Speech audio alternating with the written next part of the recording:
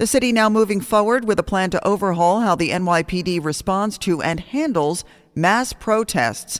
This comes from a court settlement over the demonstrations following the death of George Floyd in Minneapolis, and despite a legal challenge from the PBA. This is about accountability and change. The police practice where officers surround protesters in a circle to arrest them, known as kettling, will be banned. Legal aid attorney Genvine Wong calls the change common sense. Hopefully this will also prevent this kind of reckless overreach from occurring again in the future.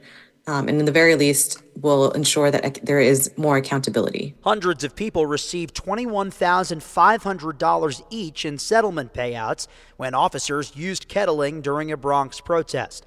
The PBA president, who was against the changes, says the next time a protest gets out of control, everyone who agreed to the settlement should be to blame. Mack Rosenberg, 1010 wins on 92.3 FM. T-Mobile has invested billions to light up America's largest 5G network, from big cities to small towns, including right here in yours.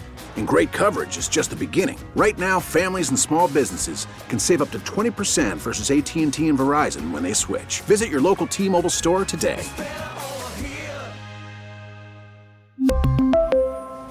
Plan savings with 3 lines of T-Mobile Essentials versus comparable available plans. Plan features and taxes and fees may vary.